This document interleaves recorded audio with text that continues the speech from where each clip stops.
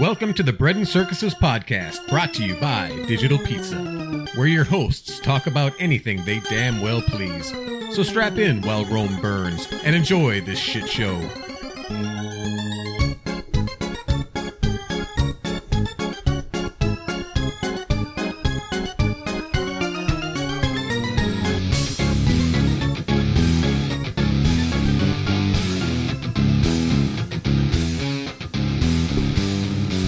Welcome back once again to the Bread and Circuses podcast. I am Rooster, here with my co-host, the wokest of the woke, Crow. Hello. And we have a guest today. Josh, you write for Laura Loomer at Laura Loomer US. And you said you recently got picked up by ThirdRailTalk.com. That's true. And then you have a podcast that is Unfiltered with Josh Cohen. Indeed I do, yes. All right, cool. Well, tell us a little bit more about you. Yeah, absolutely. Well, my name is Josh Cohen, and I've been a conservative journalist in the area probably, I would say, for about the last year or so. And I've been writing for Laura Loomer for the last probably 2 or 3 months, covering primarily topics such as Islam and freedom of speech in the form of tech security. Excuse me. How I got my start was I had a podcast, as you see, called Unfiltered with Josh Cohen. I invite a bunch of people of any particular ideology or background or stripe to talk. Long-form discussion in the manner of, I've always, at my most arrogant, I'll try to liken it to Bill Buckley firing line.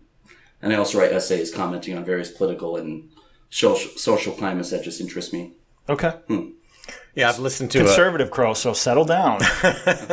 Right-leaning in any case. I've actually listened to a few of your episodes on your Unfiltered podcast, and you basically got really good guests. So if anybody listens to this and just wants to hear interviews with excellent guests, I give it a listen. It's definitely worth your time. And they generally go about an hour? Generally about an hour. The longest interview I ever did was with the best-selling author J. Randy Taraborelli, Michael Jackson's official biographer, if you can imagine.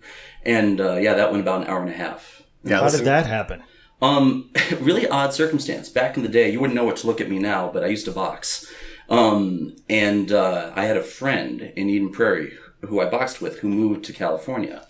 Just so happens he goes to the same school as Taraborelli does. And because of that mutual acquaintanceship, he actually accepted my friend request on Facebook. And I had, probably 4 screwdrivers one night to get my little courage up. And I messaged him on Facebook saying, hey, this is kind of out of the blue, but any chance maybe I could interview you? Within an hour, he said, yeah, let's do it. Cool. And interviewed him, and it was a pleasure. And he called me after and said it was one of the best he's ever done. Nice. Which was incredible. So, yeah, and here I am. So I'll put you on the spot. What was your favorite interview that you did?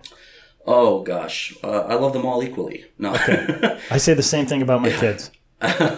The best interview. I think the one that I think most aligned in terms of sound quality, questions asked, my own comfort level, all that. The one that was most congruent. Probably when I interviewed James Reston Jr. He was the person who helped David Frost in his preparation for the Watergate portion of the Frost-Nixon interviews. If you've seen the movie Frost-Nixon, he's the guy that Sam Rockwell plays in the movie. Okay. That was incredible. Cool. I'll have to listen to that one. I didn't hear that. I listened to your Laura Loomer interview and the Karen Strawn interviews, and those are both excellent. So Thanks, I'm looking man. forward to more. Yeah, absolutely. I appreciate it. Look forward to putting out more. Laura Loomer's got some balls on her. I mean, the whole chaining herself to the front doors of Twitter. Didn't she do that? Oh, yeah. Changed herself to the front doors of Twitter wearing the yellow star, signifying that she's in the digital gulag that Twitter put her in. Wow. And that's not even the ballsiest thing that she's done. Maya was caught just earlier this week. She planted herself on Jack Dorsey's front lawn in protest of the censorship and the unpersoning that we're experiencing on the right through Twitter and through Facebook and the rest of it. Oh, that's just a myth, right? It's a conspiracy theory. Yeah, it's all The left is getting targeted just as much. Just as much. I mean, they took Louis Farrakhan off Facebook, so there you go. Oh, thank God. Yeah. So they took 50 people or whatever, and Farrakhan was one of them, and yeah, Snoop Dogg did not approve. Well, I can say this. Quillette recently published an article that they looked at, I think it was something like 30 high-profile bannings on Twitter, and it found that 26 of them, I think it was, I may be wrong in that, but let's say in any case, the great majority of the bannings was in one ideological direction. And Yeah. we can all guess which ideology that was. Well, and I remember I've referred to this several times. I think Bernie Goldberg had a great point about this, and I don't think it's this way with the tech stuff. I think they're more.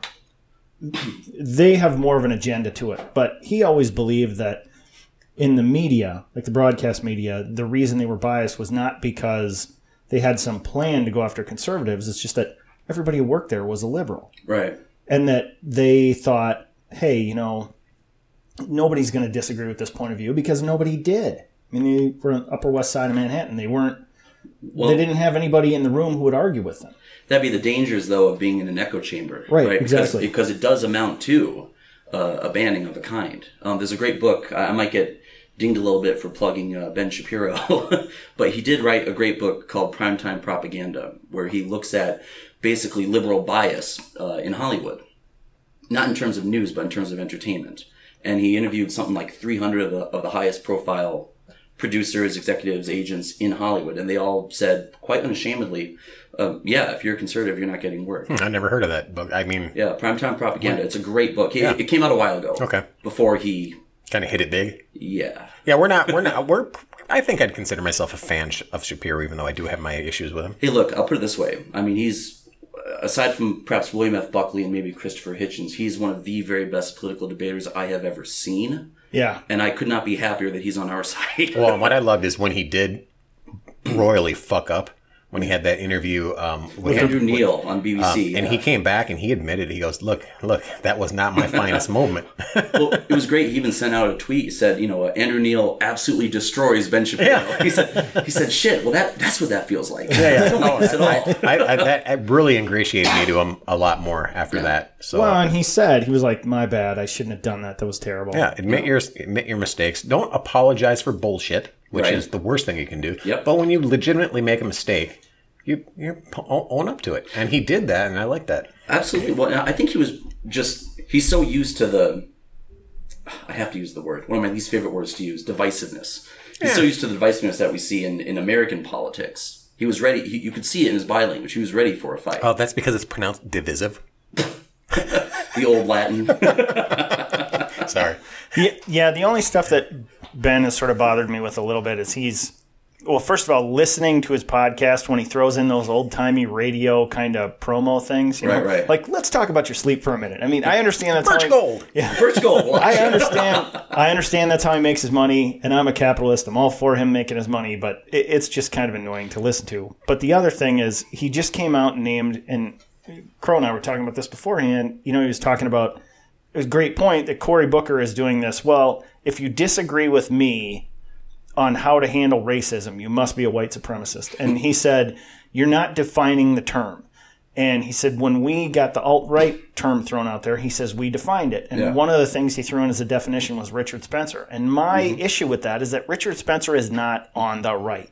Richard Spencer is a socialist, hated Reagan, wants the government to run everything, and believes that it should be white people doing it. Well, and he's a shill for political identity politics. Absolutely. Well, that's why they call him on the right. That because if you want to label somebody a racist, you can't say, if you're a leftist or on the left, say that a racist is on the left with you. That's just impossible for them. So they have to say you're on the right, regardless of what your political ideology is. No question. If you are a supremacist, a white supremacist, there's no way you can be on the right. Well, they do the same. On the left. So they do the same thing with Jordan Peterson. Yeah. This is a guy who is a Democrat. Probably more defines himself as a classic liberal. Yeah. I was watching an interview earlier today that he did. He said, yeah, people think I'm a conservative. I'm not a conservative. I'm a Christian. It doesn't make me a conservative. Well, classic liberals now John F. Kennedy. Libertarians. Classic liberals. John F. Kennedy would have been a... Right. And they would, if you look at his policies, they'd put him on the right. No question. Kennedy. Freaking Kennedy. It's crazy. Well, the left are starting to... it was a CNN article or something that actually was saying that maybe Jordan Peterson is right about these young men needing to have more thought put into what's going on with young men and dealing with them on a personal basis instead of just saying they're idiots Toxic. and toxic masculinity and all Toxic that. masculinity. And even the left is starting to recognize that maybe Jordan Peterson, it's not about left-right. It's about social, problems that we have to deal with. And that's all he's trying to do. Clean your room is actually just a first step in just getting yourself right before you can positively affect the world. That was an amazing impression. I have to hear that again. Kind of like Kermit. Yeah. Clean your room. We talked about this before. He was on I think it was an Australian show where they were doing sort of question time kind of thing. Yeah, question time. And there was a big woman in the audience who was just all smug about, isn't this sort of, making these banal points about clean your room? Right. And he comes right back and he goes, well, I don't think, calling those points banal leads to, civil discussion. So I'm going to give you a chance to rephrase your question. Try again. Yeah, give it a shot. And so she was just like, whatever. And he goes, it's not about, and she was talking about like global warming. You can't as a person affect global warming. So how does clean your room help? And he's like, because you got to get your life together before you can tell other people how to do it. And if you can't do that, well, you're not much use to anybody. And the guy who was moderating goes, well, surely if you can't affect your own situation, you should at least be part of the greater good, right? And he's like, no.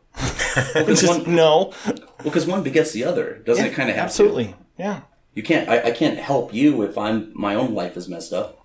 Wow, but that's what a lot of people do. I mean, on the right and the left. Throwing stones from glass houses.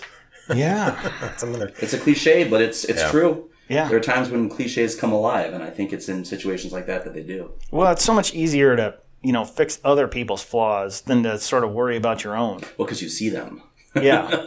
Well, even when A lot of people are blind to their own flaws. even when you know you have them. I mean, that's why I spent so much time trying to get Crow's life straightened out. Yeah, and here's the thing. I know my flaws. I get it. I understand my flaws. It's changing them. That's the problem. Well, Yeah, I looked exactly. at my own life. I realized I didn't have any flaws, so I don't know what you guys are talking about. You have to write a book. Yeah. Self-help book. Self-help by Josh. Exactly.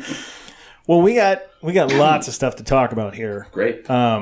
The first thing I'll keep this short, but the first thing I kind of want to get to is this Jessica Yaniv thing actually getting busted by the RCMP, Royal Canadian Mounted Police. Yeah, we've talked about this before on a podcast about this. We went off on her for a good bit Him. of time. Him, yeah. Shim, it, whatever. He is a so-called transgender activist. Right. And he is basically, he's from Canada and he goes around.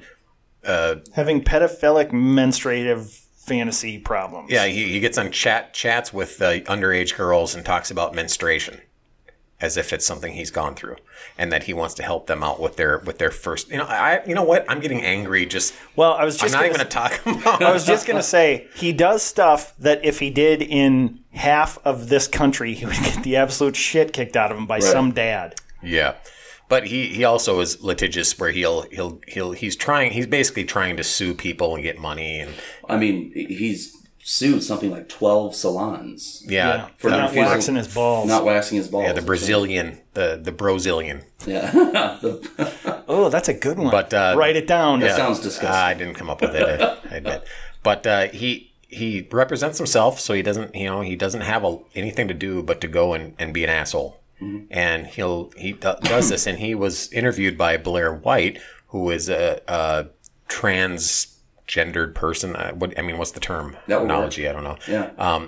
And there's a thing called passing privilege. We've talked about this before. So if a man transitions into a female, and actually looks like a female when they get done, they actually don't have a lot of issues with people calling them she or her, because it's just naturally they're like, that looks like a woman, I'm going to say she, her. Mm-hmm. And so a lot of the transgender people that can't do that are just so masculine, have big Adam's apples and wide jaws and are hairy or whatever, and can't do that or don't have the money to transition because it takes a lot of money to get that look. They're upset with people like her because she has passing privilege. And doesn't look like Mimi from the Drew Carey Show. Yeah.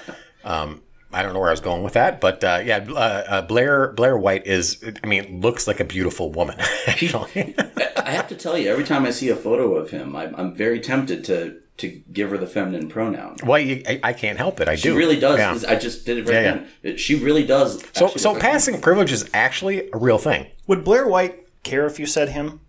Probably. Well, I don't know. I don't think so. I think it would bother her, but I don't think she would demand she'd it. She would be a victim over it. She'd probably just consider the source and move on. Yeah. Or realize that she has a life to live. The point was, she actually had an interview with Jessica Yaniv, and brought up all the creepiness of it and saying, you're not a good representative of trans people. You're actually setting trans people back quite a bit because you are kind of reinforcing all the negative stereotypes. And I can't help but say, yeah, you are. Right. You're bad news. And then Yaniv flashed a stun gun At one point during the interview. It was like over an hour. It was a couple hours. And which is illegal to own in Canada.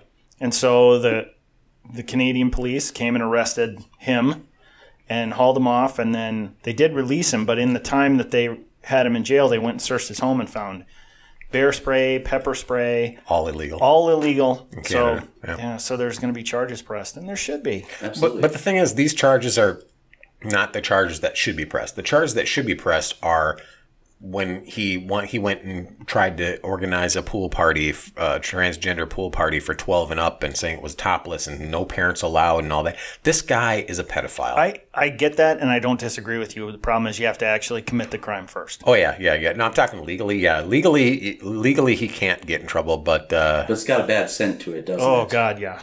Yeah. Yeah. It reminds me of, not to change subjects, but the transgender story time. Which, yeah. I mean, have they committed a crime? I suppose not. Some of them But have. one of them, one or two of them have actually been revealed to be pedophiles that aren't allowed to be around kids. Yeah. Or have some sort of sexual conviction. And then one of the latest ones was the library there was pictures posted that they tried to suppress where the drag queen lay down on the ground and the kids were crawling all over on his stomach. Yeah, and it's just really creepy. Sorry, I was just gonna say it's what happens when we as a culture are too tolerant and too inclusive. Now we've reached a point where we're afraid to call something like this, which is clearly sick. Yeah, sick. Because what are we now? Now we're bigots and we're transphobic. Well, I've said this before that it was there was a point where people were pushing from the LGBTQ plus 2IA whatever community. They were pushing for acceptance or no, just tolerance, and then it went to acceptance, and then it went to celebration. So you're a bigot if you don't actively celebrate that lifestyle. Well, I can tolerate it. I don't. You know what? As long as you're not harming anybody else and it makes you feel good to wear women's clothing, I don't care. Honestly. See, I think we should call it the LGBTQ pi movement because they keep adding digits and letters and everything forever. So just do the pi symbol. I'm just waiting to see the Batman signal. I didn't even think about that. The Prince symbol and all that. Yeah, it's gonna be stuff. In case you're formerly known as. That's pretty funny. Yeah. No, I think again we've said this many times. I don't care what you do in your personal life. Yeah. I don't. If you want to. If you want to dress like a woman, use a woman's name, do whatever you want to do. Just don't tell me I have to say you're a man. Yeah. And don't do weird shit with kids. Just don't bother me with it. Yeah, exactly. If you're messing with society and you're screwing up children, that's the problem I have. Don't cross that line, and I won't have a problem with you. Mm-hmm. The problem is they go, well, people bring up the slippery slope argument, but when it comes to this thing, once you start accepting this, it gets to the slip, and they go, well, that's a fallacy. No, it's not. Because it's been proven now that it's happening. The slippery slope is happening. Well, like when the community, the LGBT community, said that they wanted the rainbow flag. What was it? It was the rainbow flag presented at the United Nations, I think it was. I'm thinking that going, so how homophobic am I if I say I don't dig this, I don't like any, or fly it, but then we'll go ahead and present our straight flag. No. I want a bukkake flag. Because that's my sexual kink, right? You're into bukkake, huh? Oh God, let me tell you. Don't tell me. So college is a terrible. So let's say you're into some whatever sexual kink you're into. You make a movement out of it, and you go, "I'm into this sexual kink." It's not normal. It's abnormal. It's not the regular, but it's not harmful per se. Right. But I want people to say that it's good and that it's positive, and I want you to celebrate it, and I want to have a parade based on it. So and if you don't like that, then you're a hateful bigot. Well, no, you don't like bukkake, then I shouldn't force it upon you. And don't bring kids into it. And listeners, don't look it up. Yeah, don't look it up. And do not Google it. For the record, Crow is not into bukkake videos. Well, that's why For the record, neither am I. That's why I was going to ask you, what does a Futanari flag look like there? Oh, wrong. So wrong. Don't do that one either, people. Don't. There's a time and a place for everything. It's called college. And the thing is, if you look up one thing on the internet, it inevitably leads you down a Before path, you know it, where you don't even, and where you're like, I gotta get away from all this. Well, is it 8 mm, the Nicolas Cage movie, where he's trying to find the gal who was killed in the snuff film and find out if it was real? Yeah. And Joaquin Phoenix's character goes, look, I'll take you down this road, but you're going to see some things you can't unsee. Yeah, and that's exactly what that's kind of the stage we're in nowadays. Our culture and society is it's broken, and I don't even know how to fix it. And a part of it is we've talked about this before, the cultural Marxism, the nihilism, where there's no truth but what you make of it, and that's not a good thing for society. And I don't know, I will disagree that society's broken. What I think is there's just no shame anymore. Self-shame. You shame everybody else. Right. And so a great example is we can talk about all these kinks that people are saying, well, now you have to acknowledge that my Futanari fetish is, me, and it's me living my best life. No, it's something that if you do in the privacy of your own home, do that. Don't come out and say, this is my fetish or my thing or whatever, and I need a flag. And yeah, if you're a furry that likes to yiff, yiff away with all the other furries that you know. Don't look up yiffing. I never have. It just doesn't sound good. Yeah. But by the same I'm token, sorry, Josh. by the same token, I read an article a few months ago about people ghosting at work, and we're not talking about hourly people at McDonald's that just one day don't show up. We're talking about people with salaried jobs that they've been at for 5, 6, 7 years, just don't show up one day. And coworkers look them up on Facebook, and here they are, time-stamped, with their feet on a beach going, living my best life. And there's all these responses going, you go, girl, or whatever. And nobody's like, aren't you supposed to be at work? There's no shame in it. There's no person who goes, no person who says, hey, you know what, I hate this job. I got to tell my boss. And it's just so much easier to just go away. Yeah. And they don't feel shame. Indulgence is what it comes down to, and immediate indulgence. It seems to me that, shame has given way to indulgence, and it's become the polar opposite of shame. Having something that was shameful 50 years ago is something to get you popularity or infamy, or it gets you the spotlight, which is what people are craving. And so it can be the most ridiculous kind of craven act or ludicrous thing that you can do that should make you embarrassed, but as long as it gets you those views and the internet fame, it's okay. You can let people know that's what you are and that's what you do. Well, and maybe they win again, because here we are talking about Jessica Yaniv, right? Yeah. Here she has. Yeah. Here he's made himself. What can we say? A celebrity. And I at one point thought that he might be a right-wing troll, like just playing out the part, like hardcore, just showing the ridiculously of how it can get, how stupid it can get. But no, he's legit. He's the real deal. Well, I saw. I'm sure you guys saw that the Democratic Socialist Convention. Try not to spit out your beer. I almost did. So I watched that clip. You made me think of it, Crow. You want me to play it real quick? Oh, hell it's pretty short here. So the Democratic Socialists, they had a convention, and it was as amazing as you probably. It's more amazing than wait. Before you do that, you're Crow, he, him, Minnesota. Yeah. Point of personal privilege. Personal privilege. Okay, here we go. So one of the speakers is up there trying to get some sort of point across, and they get interrupted here. We're going to play it. Quick point of privilege. Quick point of personal privilege. Yes. Guys, first of all, James Jackson, Sacramento, he, him. I just want to say, can we please keep the chatter to a minimum? I'm one of the people who's very, very prone to sensory overload. There's a lot of whispering and chatter going on. It's making it very difficult for me to focus. Please, can we I know we're all fresh and ready to go, but can we please just keep the chatter to a minimum? It's affecting my ability to focus. Thank you. Thank you, comrade. Okay, is there a speaker against name, chapter, pronoun? Point of personal privilege. Yes. Please do not use gendered language to address everyone. The woman said, they're just like looking at him like, huh? And she's like, okay. And then she nods like, okay, yeah. And what's funny about this clip, if you watch the video of it, the first person, when he says guys, that's what triggered this second speaker. So he goes, guys. And then you can see on the video that the second person, who's a like Jessica Yaniv lookalike. Basically, this dude has got bright pink hair and a pink Moo-moo. onesie moo-moo. Sounds about right. And looks like a football player. And he's sitting there, and he's like maybe 3 chairs down. And as soon as this person says, "Hey guys," he just freaks out. He's It's like, ma'am. He like pumps his fist. He's like, I need to speak. And then he's just like freaking out. And then as soon as that person leaves the mic, he's jumping up at the mic and goes, and spurts out.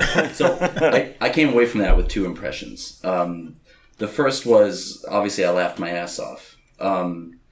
3. Second, wow, they just got Trump reelected, and they don't even know it.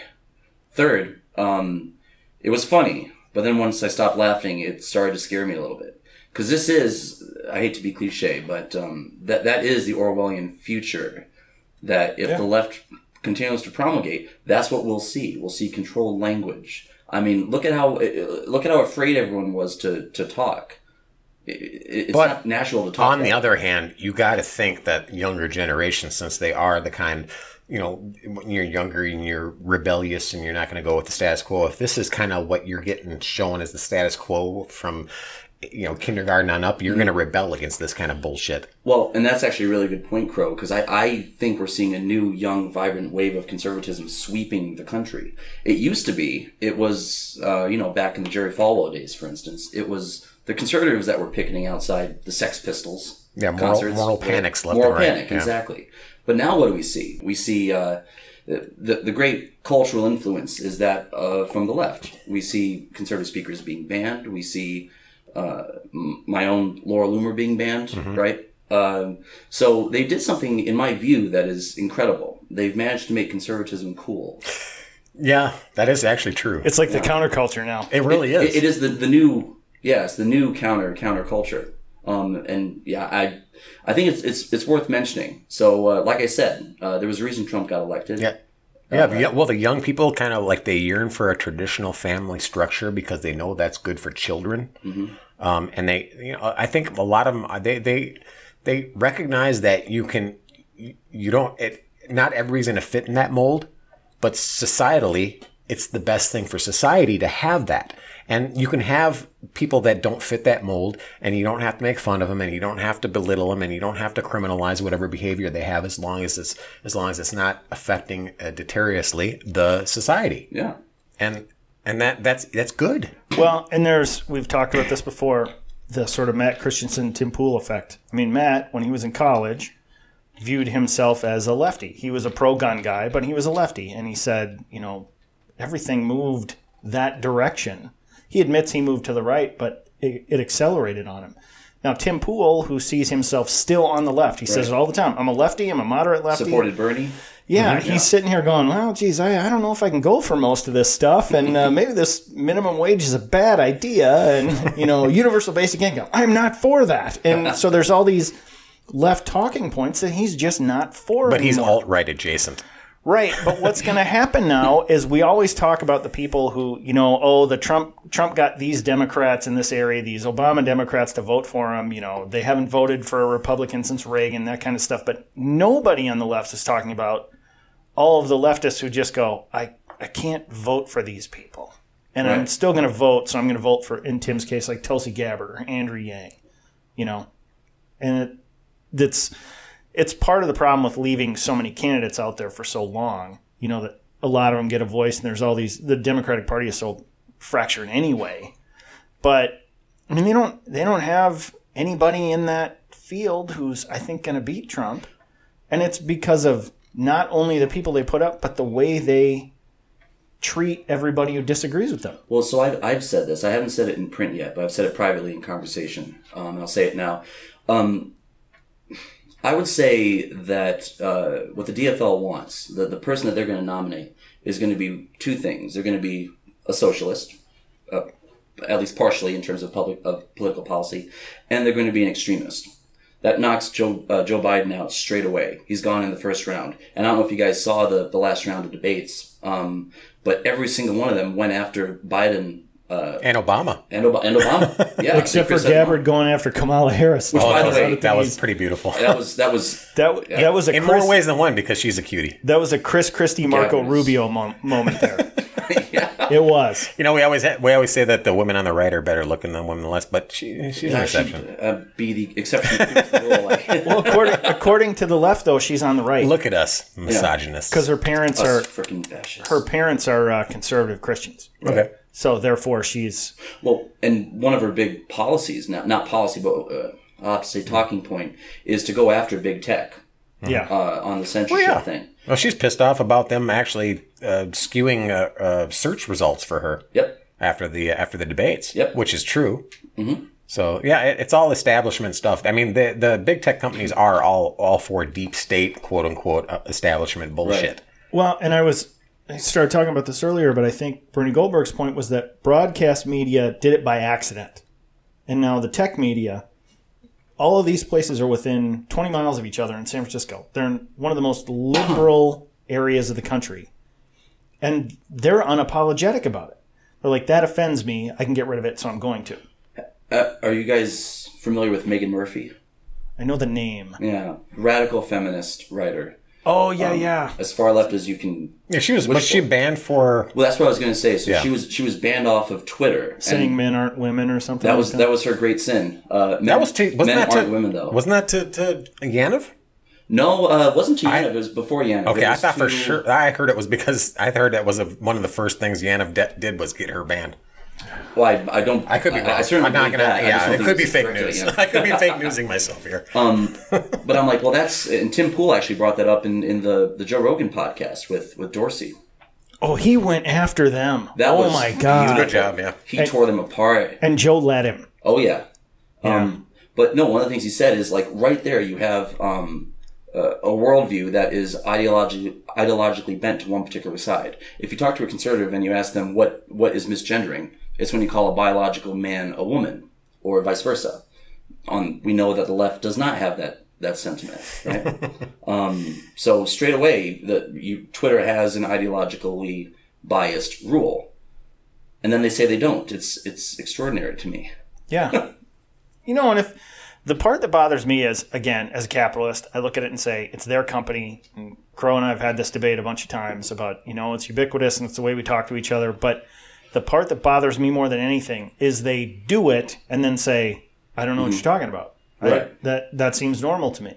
Well, just admit you have the bias. And that could be half the argument gone right there. Well, you just mentioned, you just broached on it, Rooster, with the, they're a private company, they can do what they want. Okay, so then does that mean that the NFL can do what they did to Colin Kaepernick with no issues? After all, the NFL is a private company. Well, as Vince from Red Elephants brought up, he goes, well, we tell private companies what to do all the time. We tell them how they have to hire. We tell them how much they have to pay. So why the hell can't we do it? Well, and then these big tech social media companies, they have all kinds of, they're basically intertwined with the government. They have all kinds of kickbacks, they have tax loops, they have all kinds of stuff they're dealing with that they're very much part of the government. They should be publishers. Yeah, publishers, right, as opposed to, what was the other thing, content creators? Yeah, something like platforms. that. Platforms, that's right, publishers versus platforms. Well, and that's true, and Poole brought this up in the Rogan thing as well, was that you have Twitter and Facebook in a very real way influencing elections. Yeah, more than the Russians by far. Much more than the Russians. Oh, you bigot. You Trump apologist. But yeah, so what we have there is now Twitter is excising one side of the political argument, the political discussion, from public discourse. And I don't like that at all. You know, my favorite part of that whole Tim Pool, Jack Dorsey, and what was the attorney's name? I can't remember. Oh no, she was cute though. Yeah, she was. Yeah, she was. Yeah. But she goes, way to demean her, you two. You prize her only for her looks. I see what you're doing. Point of privilege. But there was a point where Tim is putting the pressure on, and normally, like Crow and I talked about it when Joe took on just Jack Dorsey by himself, there were points where he didn't make him tap out. you know? Right. And my thing was, I don't think it's Joe's job to embarrass his guest. If he gets to the point where to use the analogy, they go, okay, I'm good. And he's like, I got you. I'm going to let you. Right. You know, he's made the point. Well, he's not a journalist either. Right. So he isn't in the business of, other than when he went after the Adam guy from Adam Ruins Everything. He wrecked that guy. Great. But he normally, if he gets a guy pinned down like he did with Jack in his interview with him, it's like, I made the point, you know, we're good enough, we'll move on. But he let Tim go after them. And there was a point where Jack was just like, they said, Tim would say, well, you guys, you know, do whatever it is at Twitter. And he's like, I don't think we do that. And Tim goes, well, here, no, you did. Here, here, and here. And Jack just looks at her like... At his lawyer. Yeah. You got something to say on that? And she looked at him like, you son of a bitch. He's just like, yep, I'm out. You know? So I honestly don't think people like Jack Dorsey think there's anything wrong in what they're doing. I think they believe they're so righteous that it's... If somebody says something offensive, it's just the polite thing to do to get somebody out of it. So, actually, would you mind if I disagree with you on that? Go ahead. Yeah, so one of the things... Crow does it all the time. In one of Laura Loomer's videos, the ones I mentioned before we went on the air, or maybe earlier in the interview, where she plants herself in front of Jack Dorsey's house. Excuse me. Get some water. Quote unquote. Yeah, Quote unquote marks. Water. She references a Rolling Stone interview that Dorsey gave where he said, I'm all for activism, I'm all for protest, I'm all for rebel. After all, here, you know, isn't that kind of his shtick, as he's the rebel CEO, right? And I think, I may be wrong, I would encourage our listeners to find the Laura Loomer video to prove it. But he flat out shows support for Laura Loomer in that interview. For her cause. Yeah. Now, if that's true, which I don't doubt that it is, I mean, that's a pretty malicious form of hypocrisy, it seems to me. It's something, it's not quite as benign and passive as you might think from a CEO, you know. Well, I just think that much like Mark Zuckerberg, you know, not a Steve Jobs, because I think Steve Jobs had an agenda all along in how he was going to run his company. But who's the guy who took over Apple after Tim Cook? Tim Cook. Tim Cook falls in this category with, you know, these guys were thrust into something they weren't expecting. They didn't see how it sort of came along, and the analogy, it didn't gradually grow. The analogy I'll use is, my dad and I would talk about this, about why doctors are so terrible with money in general, because they go from one day literally making almost nothing to the next day. They're full-blown doctors and at residents, they're graduates, they're making sometimes hundreds of thousands of dollars. When you go from making $22,000 to $150,000 a week later, you're not good with money. Every other profession sort of comes up, even lawyers, sort of come up through the ranks and, you know, get used to that amount of money. I think with someone like Jack Dorsey, Twitter was a thing, and most of these companies fail. You know, they're startups and they do nothing, and some of them really hit and they get so big so fast. There's no manual on how to handle this. Right. And though they are very smart people, it's aimed in a very narrow band. The tech stuff. They don't know how to handle the rest of this, the immediate fame, the politics, all that. Yeah, all of it. And so I see, you know, Jack Dorsey in front of Congress or in front of Tim Pool on Joe Rogan's podcast with this deer in the headlights look because no one ever explained it to him, you know? Yeah. So was it? But then I would say he should admit it when he's called on it. Exactly. I agree. Yeah. Was it Laura Loomer that went to Nancy Pelosi's house with a bunch of migrants? Yes. That was a cool move. I like that too. She, like you said, she's got cojones. As she told me when I interviewed her earlier this year before I joined her outlet, you know, she hopped Pelosi's fence with several of her amigos and planted out in front of Pelosi's lawn, saying, "Well, hey, you just let us in." Sanctuary city, you said. Borders are immoral, you said, and here we are. I love that. That's the kind of like in your face activism. It's not obviously she's not threatening them with any kind of physical violence or anything. It's just making a point. Yep. And that's perfect. Well, and it's also using the left's playbook against them. I'm not normally one to quote Saul Alinsky, but he did write a book which I'd recommend to anyone called Rules for Radicals. Everybody should read it. Absolutely. Yeah. And it's basically a bunch of rules for when you're trying to organize a grand community effort. How do you go about it? And one of them says to use the opponent's playbook against them. I was in debate with someone a while back, and he made the comment, "I'm sorry that this discussion is triggering you." And then I said, "Well, wait a minute. Is there something laughable about being triggered?" I thought this was turn it back around on him. Yeah, I thought this was a term that held a great deal of weight and should be treated with tenderness. Is there something undermine your own movement? Go ahead. Is there something laughable about that? That's good. That's actually, I'll have to remember that. That's thanks, man. I like that. One of the other rules, I think it's rule number 5. Ridicule is the man's most potent weapon.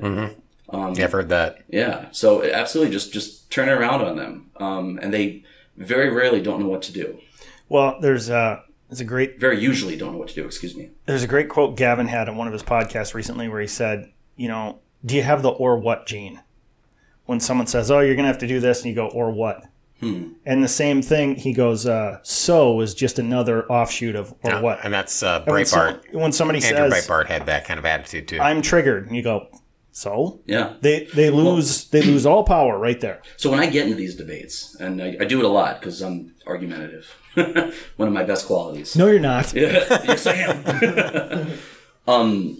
Very often people, it bums me out. People say, that's offensive, as if those two words constitute an argument. And not to me, they don't. I say, I'm still waiting to hear what your point is. And I'm not running for anything politically, so I don't have to pretend to be liked, Well, just because it offends you. Anything and everything can be offensive to somebody. So I interviewed the journalist Peter Hitchens on my podcast. He was the second interview I ever did. It was incredible. And he had a quote. We talked about the First Amendment, freedom of speech. And he said, look, and we talked about the freedom to offend. He says, anything you say of any creativity or originality may offend somebody. So what? Mm-hmm. Well, that was Jordan Peterson's interview with that. Was it Kathy Newman? Kathy Newman of Channel 4. That was great. Oh my God. Anybody look that up, you'll enjoy that interview. You're welcome. Yeah, don't get into fights with guys with names like Lefty. Don't get into an intellectual argument with a Thomas Sowell or Jordan Peterson. Just don't do it. Thomas Sowell, man. Yeah, and Thomas Sowell brings up the point that it's my sort of so what thing to racism. When people say we got to do something about racism, Sowell has this thing, and we've used it many times before. He said, I don't care about racism. Racism happens in someone's head. Sort of to paraphrase, what do I care if someone's a racist if that behavior never manifests itself? He says we should care about discrimination. Yeah. Discrimination is the actual policy manifestation of racism. We all have our biases. I said this before. My grandpa, who fought in World War II, hated Asian people. I mean, he fought in the Philippines against the Japanese. They tried to kill him. They killed a lot of his friends. Now, he killed a lot of their friends too, but he hated Asian people his entire life. You mean the Orientals? Yeah. He never once saw him interact with any of them. He just stayed away. Yeah. He didn't cause any problems with them, but to him they were all slanty-eyed bastards. And so this person to me was a sweet old man whose biases I don't share, because I didn't go through what he went through. But you will go nuts trying to fix his racism. He couldn't get over that aspect of his personality or of his racism, but it never got to the point. Manifested. Yeah, it never got to the point where it hurt somebody else. Well, and I can give you an example of that myself. Not quite as dramatic, but in a previous job, I was a project manager at a tech company, and as such, I met a lot of people from Silicon Valley, right? And I found I'm not tremendously fond of people from Silicon Valley. No real reason for it. There's an air that they have about them that I just don't like, right? Now, that's a prejudice that I have, right? It's a prejudice that I probably shouldn't have. Hipster. I'd probably be a slightly better person if I didn't have this prejudice. But if it doesn't manifest, where really is the great sin being Yeah, if committed. you look at them walking in the room and you go, "Oh, the son of a gun," I'll be like, in your "Son of a head, bitch," and I'll shake their hand. and then you shake their hand, and then you listen to what they have to say, and then if they have a proposal for you, and you're just like, "Oh, that's a good proposal. Yeah. Okay, here's my counter proposal," or whatever, and you just go about your business. That's but it. your initial thought was a prejudiced thought. Who fucking cares? Exactly, and that's so much of what we just described was probably 90%, 95, 96, 97% of the so-called racists that the left. Yeah, a preconceived Well, notion. And I still say Everybody has that. Of course, I still say there's far more racists on the left. Yeah, it's starting to kind well, of they're prove out. obsessed with it. They're obsessed. Yeah, it's starting to prove out. Let Yeah. me give you an example. A recent neighbor of ours, they moved into the neighborhood, and I met them at a neighborhood night out thing. We were talking, and he had mentioned going into the DMV to get his car because they moved from another state. He said, everyone was nice and polite to me, but a black gentleman came in behind me, and I could tell right away they treated that person differently. And I'm thinking, maybe they did, or maybe they didn't, and you perceived it that way, because you're saying, a white guy is going to treat this blood, just watch, and here we go. And so maybe their own bias was baked into that, Sort of a methinks thou doth protest too much Yeah. kind of thing. My thing would have been, I wouldn't have known because I wouldn't have paid any damn attention to what happened to the person in the line behind me, especially at the DMV. I just went out of there as fast as possible. It's one of the great sins I think that the left has committed. Is that now they're now forcing us to, careful how I phrase this, acknowledge race, like bring race as a factor into it. If I'm meeting someone who's black or Asian or whatever, my brain just doesn't. Just here's a guy. Yeah. And now they brought in the racial dimension into it, and I would say I think a good definition of racism would probably be to believe that our species is subdivided by races. Yeah. That's a decent definition of racism, I think. Well, there's a cultural aspect that comes into play when people think it's racial and it's not. It's cultural. So if you're used to being I used to work in an area that was very kind of That's just your dog whistle for racism. damn dog whistling. So, anyways, I was in an area that was predominantly kind of lower class. There was a lot of crime. It was just prostitutes in the corners, drug dealing, and all that. And when I worked at a semi-public facility. So when someone would walk in, if they carried themselves a certain way, I would treat them a certain way. Right. If they carried themselves another way, I'd treat them a different way. Didn't matter the color, but predominantly one color was the patron at that point. So you could say, oh, he's treating somebody differently because they're that color. It's Cultural. not. It's cultural. Right. I'm a culturalist. I've said this before. I'm not a racist. I'm a culturalist. Doesn't matter what your color of your skin is. If you act like a decent human being, I will treat you like that. If you carry yourself like a decent human being, immediately I will think this is a decent human being. Well, and then you ask yourself. I could be wrong though. But you want to come in as a good faith actor. You want Yeah. to come into it in good faith. Well, it's like then we had. I always ask the left, do you think facts are racist? I mean, when I make the statement, African Americans comprise 13% of the population, and they make up, what is it now? Something like 70% of the deaths in this country. Yeah. Is it racist for me to point that out? Surely not. Yes, it is. Fine. I'll take my white privilege elsewhere. Thank you. Well, But that's a cultural. That's a cultural malady. Right, it is, and And it primarily can be democratic. fixed. It's not. Yeah. It's not intrinsic to a race. No, it's cultural, and in primarily democratic cities. What has the highest gun deaths in the country? Chicago. Yeah. Well, on the it's true. heels of the Trump Baltimore comments, the things came out that said, stats came out that said Baltimore's got one of the highest murder rates per capita in the entire world. Yeah. It is a pretty shithole nuts. city. But the trap I always use on the racism thing when I'm talking to a leftist who's like, oh, white people are inherently racist, I say, well, if you're walking down a street and you see a white guy in a suit on one side and two black guys in hoodies on the other side, which side of the street are you going to walk on? And they say, well, I'm going to move to the other side, and that's a perfect manifestation of my white privilege. And I say, okay, great. How about if it's the other way around? Black guy in a suit, two white guys in a hoodie. I'm going to the side with the black and the suit. I'm going to the side with the black guy in the suit, and I'm going, watch out for those guys. Because it's cultural. Yeah, absolutely.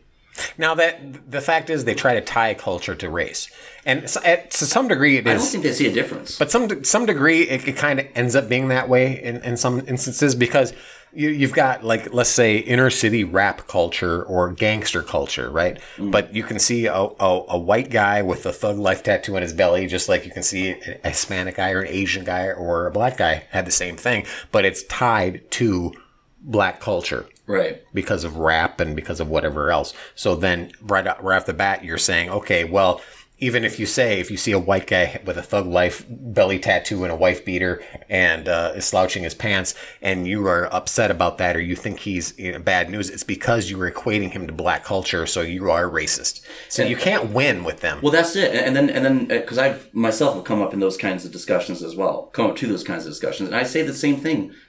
So what? I'm not. It was because you were flashing your Thug Life tattoo.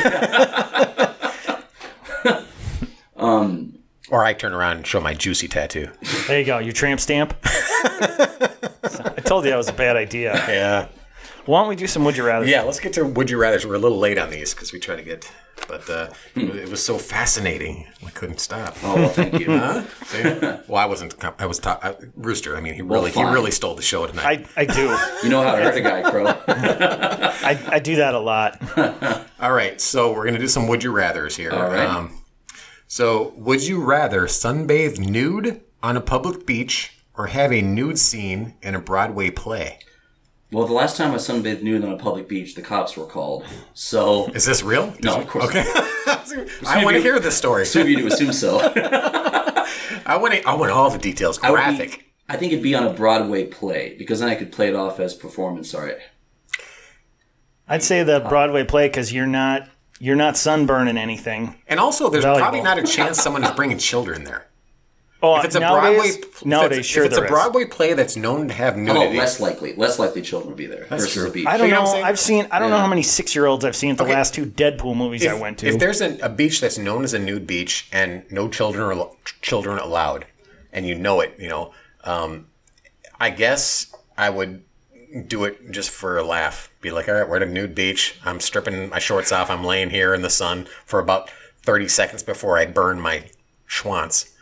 But the Broadway play thing, it depends on how long and how much exposed you are. I'm assuming there's another party involved in this, in this nude scene. So it might make it more interesting. I'm just laying there naked on a beach. I feel like the play, there's an extra layer of drama there that might be enticing. Not only is it Hamilton, it's nude Hamilton. Put that gun away. So is everybody? Wait! No, I think we all said something different on that, didn't we? Wait. No, we both said we're the Broadway play. Yeah, Broadway play. Okay, I think I'm kind of iffy on both. I think I might go either way depending on the stipulations. All right. Would you rather date a movie star or a rock star? Oh shit. Movie star. Movie star, yeah. Scarlett Johansson. Rock stars are generally rock. If they call anybody a rock star nowadays, right? I mean, even rappers. But if it's just rock, I think rocker chicks are kind of messed up. Do you have a favorite one though? Courtney Love. Is Courtney Love? Jeez, you got dark there real fast. So Courtney Love, I think she was a legitimate rock star for a very short period of time. Yeah. She had a great album when she was the lead of Hole. And so she was... I didn't say anything. I saw the look you gave me. And she never was super attractive, but she had that kind of a charisma, I thought. The only female rock star I can think of that you could actually date, because was it Joan Jett? I knew you were going to say Joan Jett was kind of hot, but she was the one I was thinking you couldn't. Lita Ford. From she had a song with Ozzy Osbourne. She's the one I went to a party last Saturday night, didn't get laid, got in a fight. She's, to your point, she's lived a rough life and it shows now, but back then she was pretty hot. So let's talk about Courtney Love a little bit more. But otherwise my point would be, and this is my sexism showing, how many female rock stars can That's you the think thing, of? yeah. There's not that A lot many of female pop stars, but not rock stars. I just got to say, I knew that you were going to say Joan Jett, Rooster.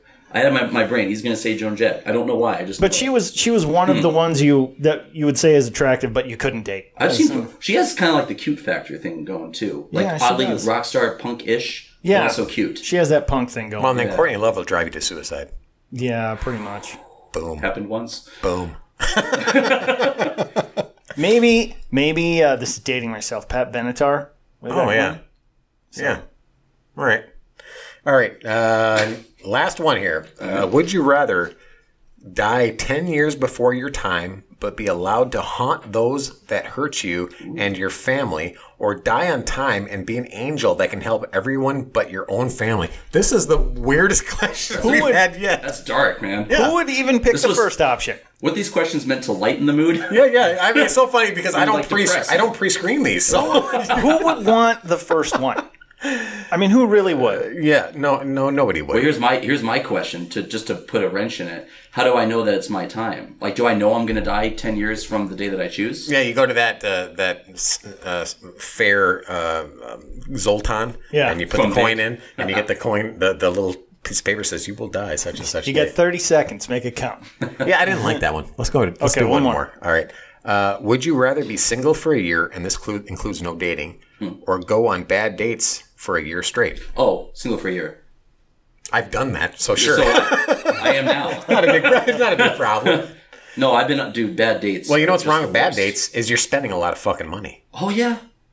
That's my problem with That's that. my- If you don't have to spend money and go on bad dates, that might be fun because you have a lot of stories to tell after that. Yeah, but is it worth going through the crappiness of a bad date? Yeah. It is. If you're not spending a bunch of money, sure, because it's fun to tell little stories afterwards. A bad date is a great story. I mean, what if it's a bad date and it's just a bad story? You can spin it. You can spin it to make it a good story. I could. I'm tapping out of this one. Okay. Yeah. All right. So let's get on to the next subject here. Let's do the Hunt movie. Yeah. Okay.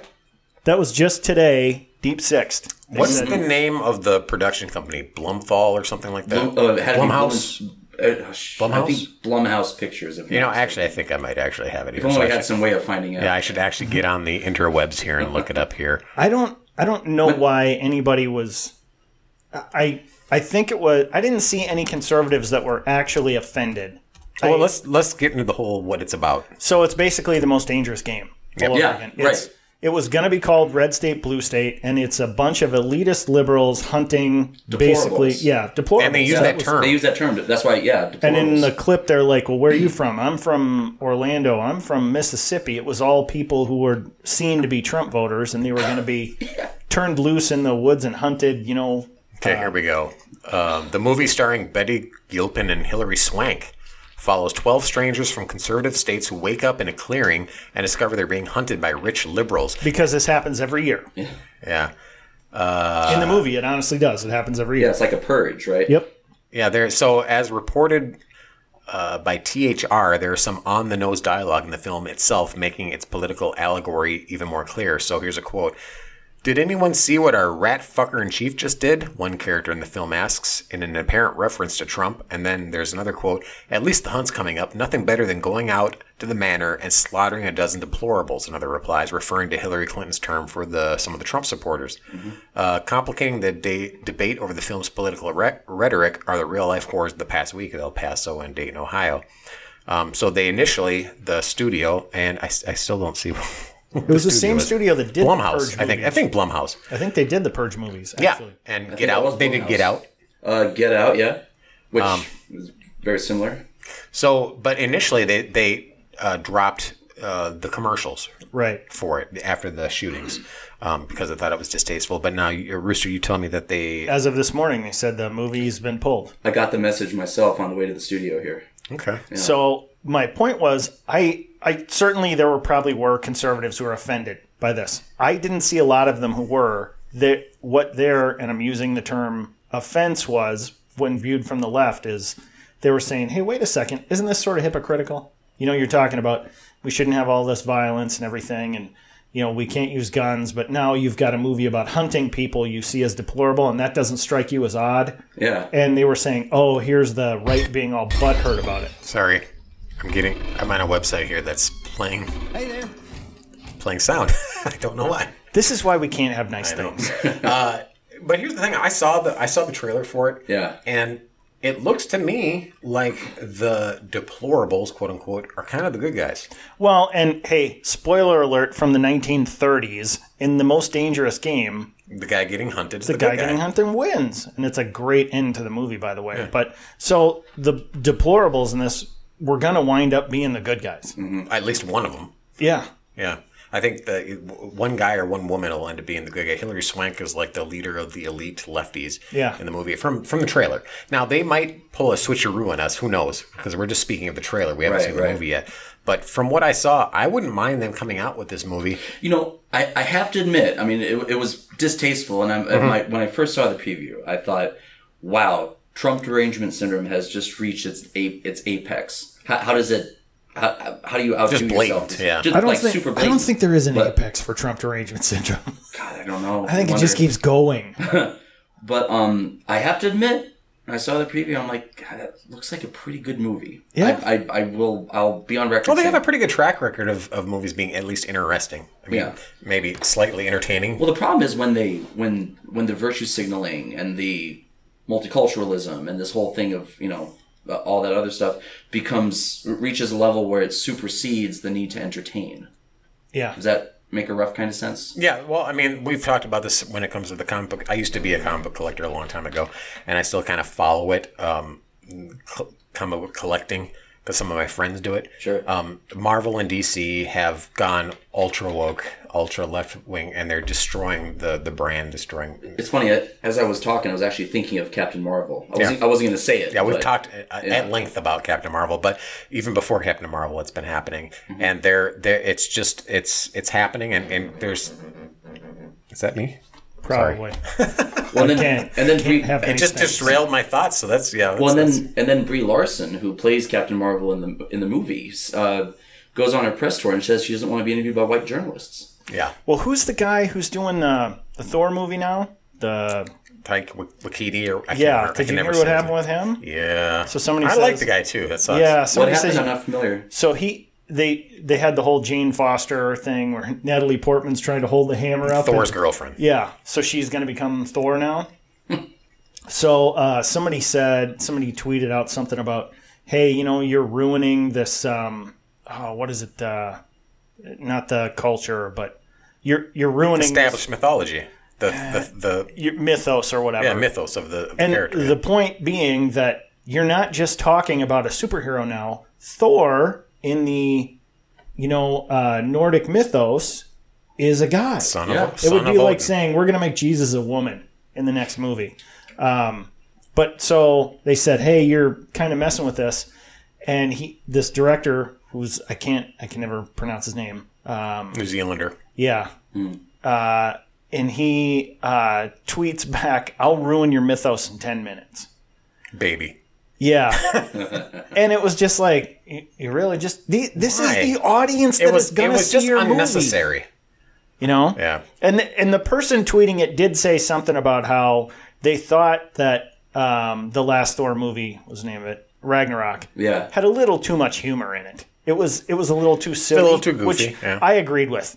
I mean, a bit, yeah. Hulk was a big goofy baby. I quite liked it, to be honest. It was fun. I liked it too. I liked the movie. They did the whole devil's anus joke. They took that a little too far. And Hulk was too much of a goofy baby.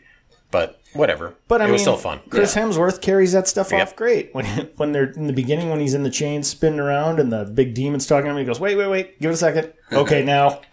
No, wait again. You know? Yeah. That was funny.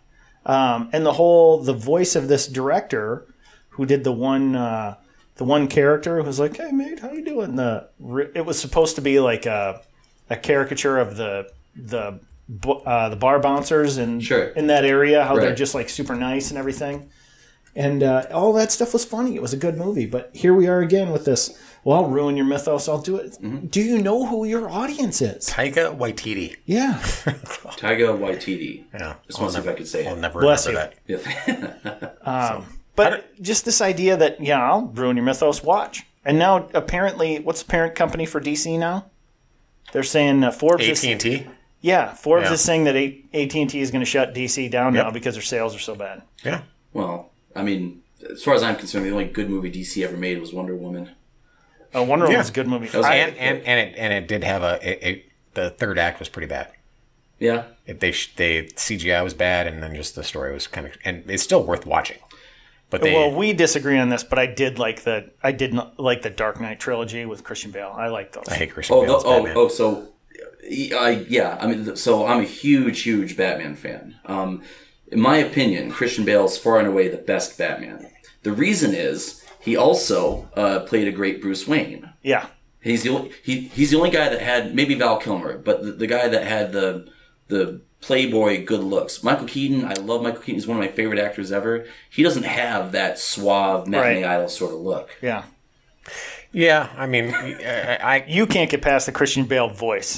No, there's two things about Christian Bale, and it might not even just be him, other than the voice, the choice of doing that silly ass voice. Swear to me. Yeah, the costuming voice. Where are the drugs going? The costuming choice. They made the Batman costume look ridiculous to me.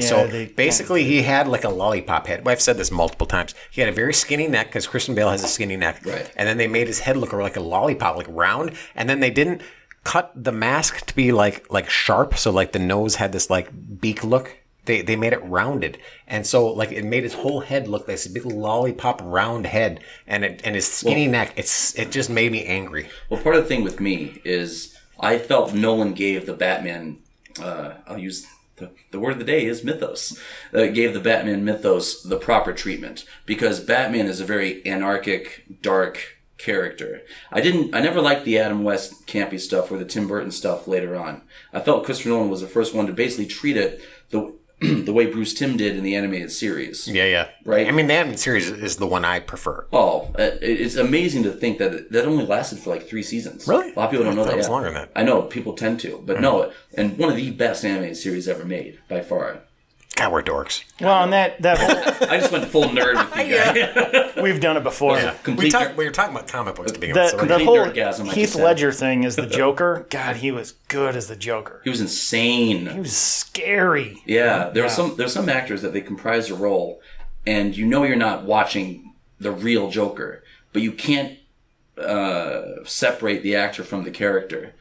And yeah, it's going to be hard to fill those shoes. Yeah. And that's well, just, what's his name? Jared Leto tried to do it? Yeah, Jared Leto. He did all right. I didn't like it at all. Yeah. I thought the first half of that movie did all right. And I heard that this new movie coming out with Joaquin Phoenix is not even a Joker movie. It is. No, basically what they did was they took a script and they go, this isn't going to really fly. We're not going to make money. But what if it's close enough? Why don't we just say he's the Joker? Is this like Catwoman? When Halle Berry did Catwoman? Yeah. I mean, it's kind of one of those things. It's not even connected. The director admitted this isn't connected to any of the DC universe stuff. Well, I thought it was like basically the origin story version. Well, the origin story, like the Killing Joke. Nope, it's not. Where he's a comedian. Nope, and it's not going to happen. I mean, the comedian part of it's probably true. Like he's a failed comedian, right? But that's it. And they said everything else is not even canon. Nothing. And they go, it's basically a bait and switch to get people into the theater. You know, I can take a lot, but you go after my dear Batman. Now you've made it personal. Yeah. Well, let's get. Since it happened just recently, let's talk a little bit about Jeffrey Epstein, and then we'll wrap this up. Okay. So anybody that doesn't know, Jeffrey Epstein is this billionaire. Has been living under a rock. Yeah. But he's a billionaire. Nobody really knows how he made his money. And Investments. And he's known for being kind of a mover and a shaker in politics in Hollywood. And he is also known for being a pedophile. Sorry. So yeah, he likes young girls. And what he did is he has an island, and they called it Pedo Island. Yep. And he would take trips, private jets, to go to Pedo Island and engage in underage sex with girls. Disgusting human being. Here's the thing: it wasn't just him. There's a lot of people involved in that, in Hollywood and politics. Yep. And the list is crazy. Bill Clinton was there multiple times, and when he went, he eschewed bringing his Secret Service, which, I mean, that's damning in itself, right there. Yeah, I read the story, and there was at least, I think, 4 instances where he didn't bring the Secret Service with him. Mm-hmm. And the plane, by the way, just for anyone that's curious, it was called Lolita Express. Yeah, a play off Ivan Nabokov's novel. And I've seen they have video of the island. Like there's drone video. Yeah, I've seen that hovering over the. Yeah, it's just creepy. There's like things they can't explain. There's like these little bunk houses and just strange things that you're like, It's a real pervert paradise, basically, is what it is. Well, and Kevin Spacey went, and I think on one of the plane trips, it was Kevin Spacey signed along with Clinton. So he got, just for the sake of being fair. he got let off before he got brought up on charges and let off. Yeah. Just for the sake of being fair, I'm going to say, that I've heard the number that he was on Clinton's flight. Clinton was on the flights like 20 sometimes. Mm-hmm. The point was made that, look, if he's on the plane once and it makes 5 different stops, that's 5 flights. It's really 1 flight. But nobody disputes the fact that he was on at least 4 of them. 4 separate times. Well, yeah, and so 4 separate trips. But there was a woman who came out and said, look, this is how they sort of got me in this. She was she was seen somewhere, and someone who was sort of grooming these people for Jeffrey Epstein said, look, you come in, you just give the guy a back rub, a shoulder rub or whatever, and he gave her $300. And she's like, oh, this feels creepy, but next thing you know, it's like... Now you take your top off and do it, and I'll give you $500. No, I don't think that happened, but it was like, well, now it's gonna be a full-blown massage, and then at the end of it, he turns over and pleasures himself kind of in front of her, and she was getting like $300-400 and gifts and all this stuff. And I don't think this particular woman ever had sex with him, but obviously this stuff is completely inappropriate. And they said she says this is an example of things that happened all the time. Oh yeah. How old was she at that time? Do you know? At 16, I think. And the one I was talking about there is escalation. So different stories from different girls are talking about how they did this escalation. Well, grooming. It's basically grooming is what it is. And I wouldn't put anything past Mr. Clinton. I mean, we all know about his litany of sex crimes. I interviewed Juanita Broderick on my podcast. Really? Yeah. Wow. And I actually have an interview coming up with Kathleen Willey, one of the other accusers. There's no endless depths of depravity to that man. Well, and there's always the Vince Foster thing that people say, did Vince Foster get killed? And then the Seth Rich deal. I mean, that seems even more suspicious. But to me, Jeffrey Epstein last week tried to kill himself in jail. Apparently, they found him in the fetal position with injuries to his neck and everything.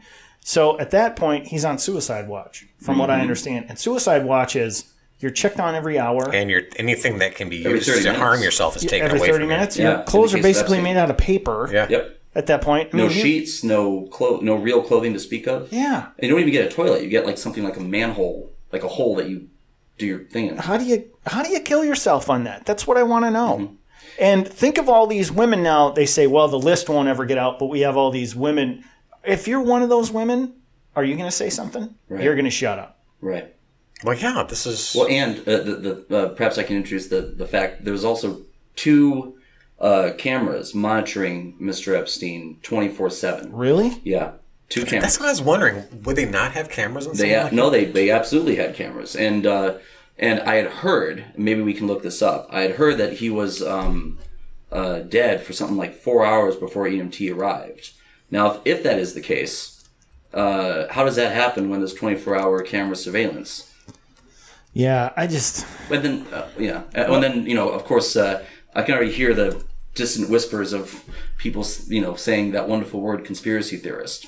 Yeah, and I am not a conspiracy guy at all. I generally think they're sort of silly, but sometimes in these cases there's just too much. And I remember the Vince Foster thing, and Crow and I were talking about this ahead of time. There was a former FBI guy sort of reconstructing the scene, and the thing he said that was weird is that the guy shot himself in a park, but his glasses wound up like 10 feet away. And he said, but at none of these suicide sites are the glasses ever around, because the person who's killing themselves, they're always like, this is planned out, this is how they're doing it. I mean, they take their glasses off, they put them away.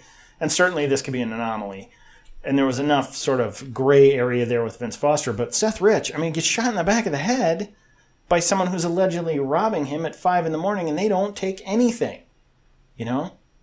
And this is right after. And the theory is that Seth Rich was the guy who gave WikiLeaks information on Hillary's scandals. Did Julian Assange ever confirm that? No, and he said he wouldn't. He never would. That's what he says, because he would never give up his sources. Well, at this point, he may not have anything else left to do. Yeah. Pull him out of his apartment, scream. But yeah, Epstein. It's funny. Everybody was making jokes about how when is he going to suicide himself? Yeah, well, that's the first thing I thought of when I read the article, read the headlines this morning. There, he's going to. What will he do? Oh, it was a meme. It was as if it was a tweet from I think it was Hillary Clinton, saying, I'm very sorry to hear about Jeffrey Epstein's upcoming suicide. Yeah, and such date in the future. And now it's creepy because now I wonder how on the mark that was. Yeah. And here's the weird thing about that, if you do buy into the conspiracy, which I kind of do, but it seems bad timing because they had this, if you're, well, I guess it's bad timing if you're thinking just purely politically left versus right, Democrat versus Republican. It's bad timing because it takes away the focus of the shooting, which is good for the Democrats right now. And that, I hate saying that, but that it is, and as a talking point. So it's bad timing for this to happen right now. It should have happened before, and then it would have just kind of went away with the shooting stuff. So I'm thinking the way this happened, it's not a political thing. It's not somebody thinking, Democrats versus Republicans. It's this person knows too much about person A, B, and C. And person A, B, and C are very powerful, and they want him shut up. Doesn't matter when or how. I don't care how the optics are. Get rid of him. Mm-hmm. So that's where I'm at. I would encourage any of our mutual listeners to take a look, though it is a conspiracy, and I don't ascribe to every fact in it, to take a look at the Clinton conspiracy killings. Yeah. There's a lot of them. It's pretty crazy. Something like, what's it up to now? Like 30? Yeah, I mean, some very kind of tangential. Some stretch, but not all of them are unfair. No. Well, and that is the problem I have with conspiracy theories sometimes, is that whole, the 9/11 thing. I remember seeing a History Channel show where people from Popular Mechanics were, debunking the whole conspiracy theory, and they're like, that plane didn't hit the Pentagon because it wouldn't look like that. And the Popular Mechanics guys go, well, if a plane full of jet fuel slams into a building, we've run all these simulations, this is how it would look, and it pretty much matches up just like it. Well, I take it kind of case by case. I mean, some conspiracy theories are ridiculous, but other, like I mentioned James Reston Jr., who I interviewed on my podcast. He wrote a book which was called... of course, I'm going to forget it now. The Accidental Victim, I think it was. And what it was a book on the Kennedy assassination. He postulates the idea that it was actually Governor Connally who was in the Cadillac with Kennedy that day. That Connally was meant to be the victim. Now that's a conspiracy theory, obviously, but if you read the book, he lays out a very succinct case. I can't remember the facts at the moment, of course, but very persuasive. Very persuasive. and like I said, case by case. And I mentioned before we jumped on the air that Joe Scarborough comes out early this morning on MSNBC and says that the Russians are responsible for Epstein. Who's a conspiracy theorist now? Yeah. Well, of course the Russians are, because they do everything. Of course. Yeah. They have complete, total control over American governance, American politics. Yeah, their economy, which is like, 1/3 the size of the economy of Texas. They're running the world now. It's idiots.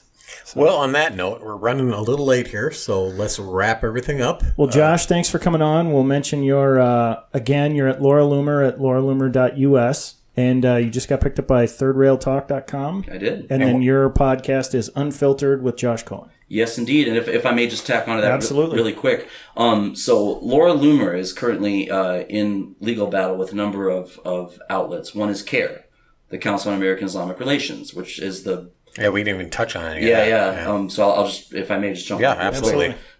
Effectively the operating American arm of the Muslim Brotherhood, which has been recognized as an FTO, foreign terrorist organization, by the UAE. And I recently... I would encourage people to go to Third Rail Talk. I just published an article about how Trump wants the Muslim Brotherhood designated as an FTO in America.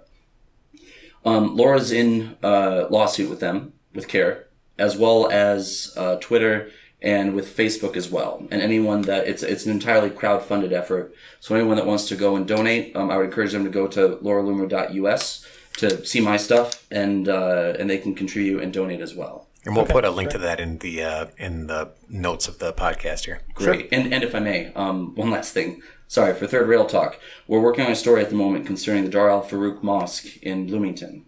Minnesota. Bloomington, Minnesota, yep. And I don't want to give away too much, but anyone that wants to follow the story can go to thirdrailtalk.com or just go to YouTube, type in The Mosque Diaries. That's The Mosque Diaries. And it's part of a multi-episode series that we're doing covering the Dar al-Farouk Mosque and its litany of health code and traffic violations. Okay, great. Sorry for such a long burst. No, that's fine. So happy to do it. Stuff our listeners will definitely be interested in. Great. If you want to contact Rooster, it's rooster@breadandcircusespodcast.com or Crow at breadandcircusespodcast.com. And if you're complaining, just keep it to Crow. See you, bye.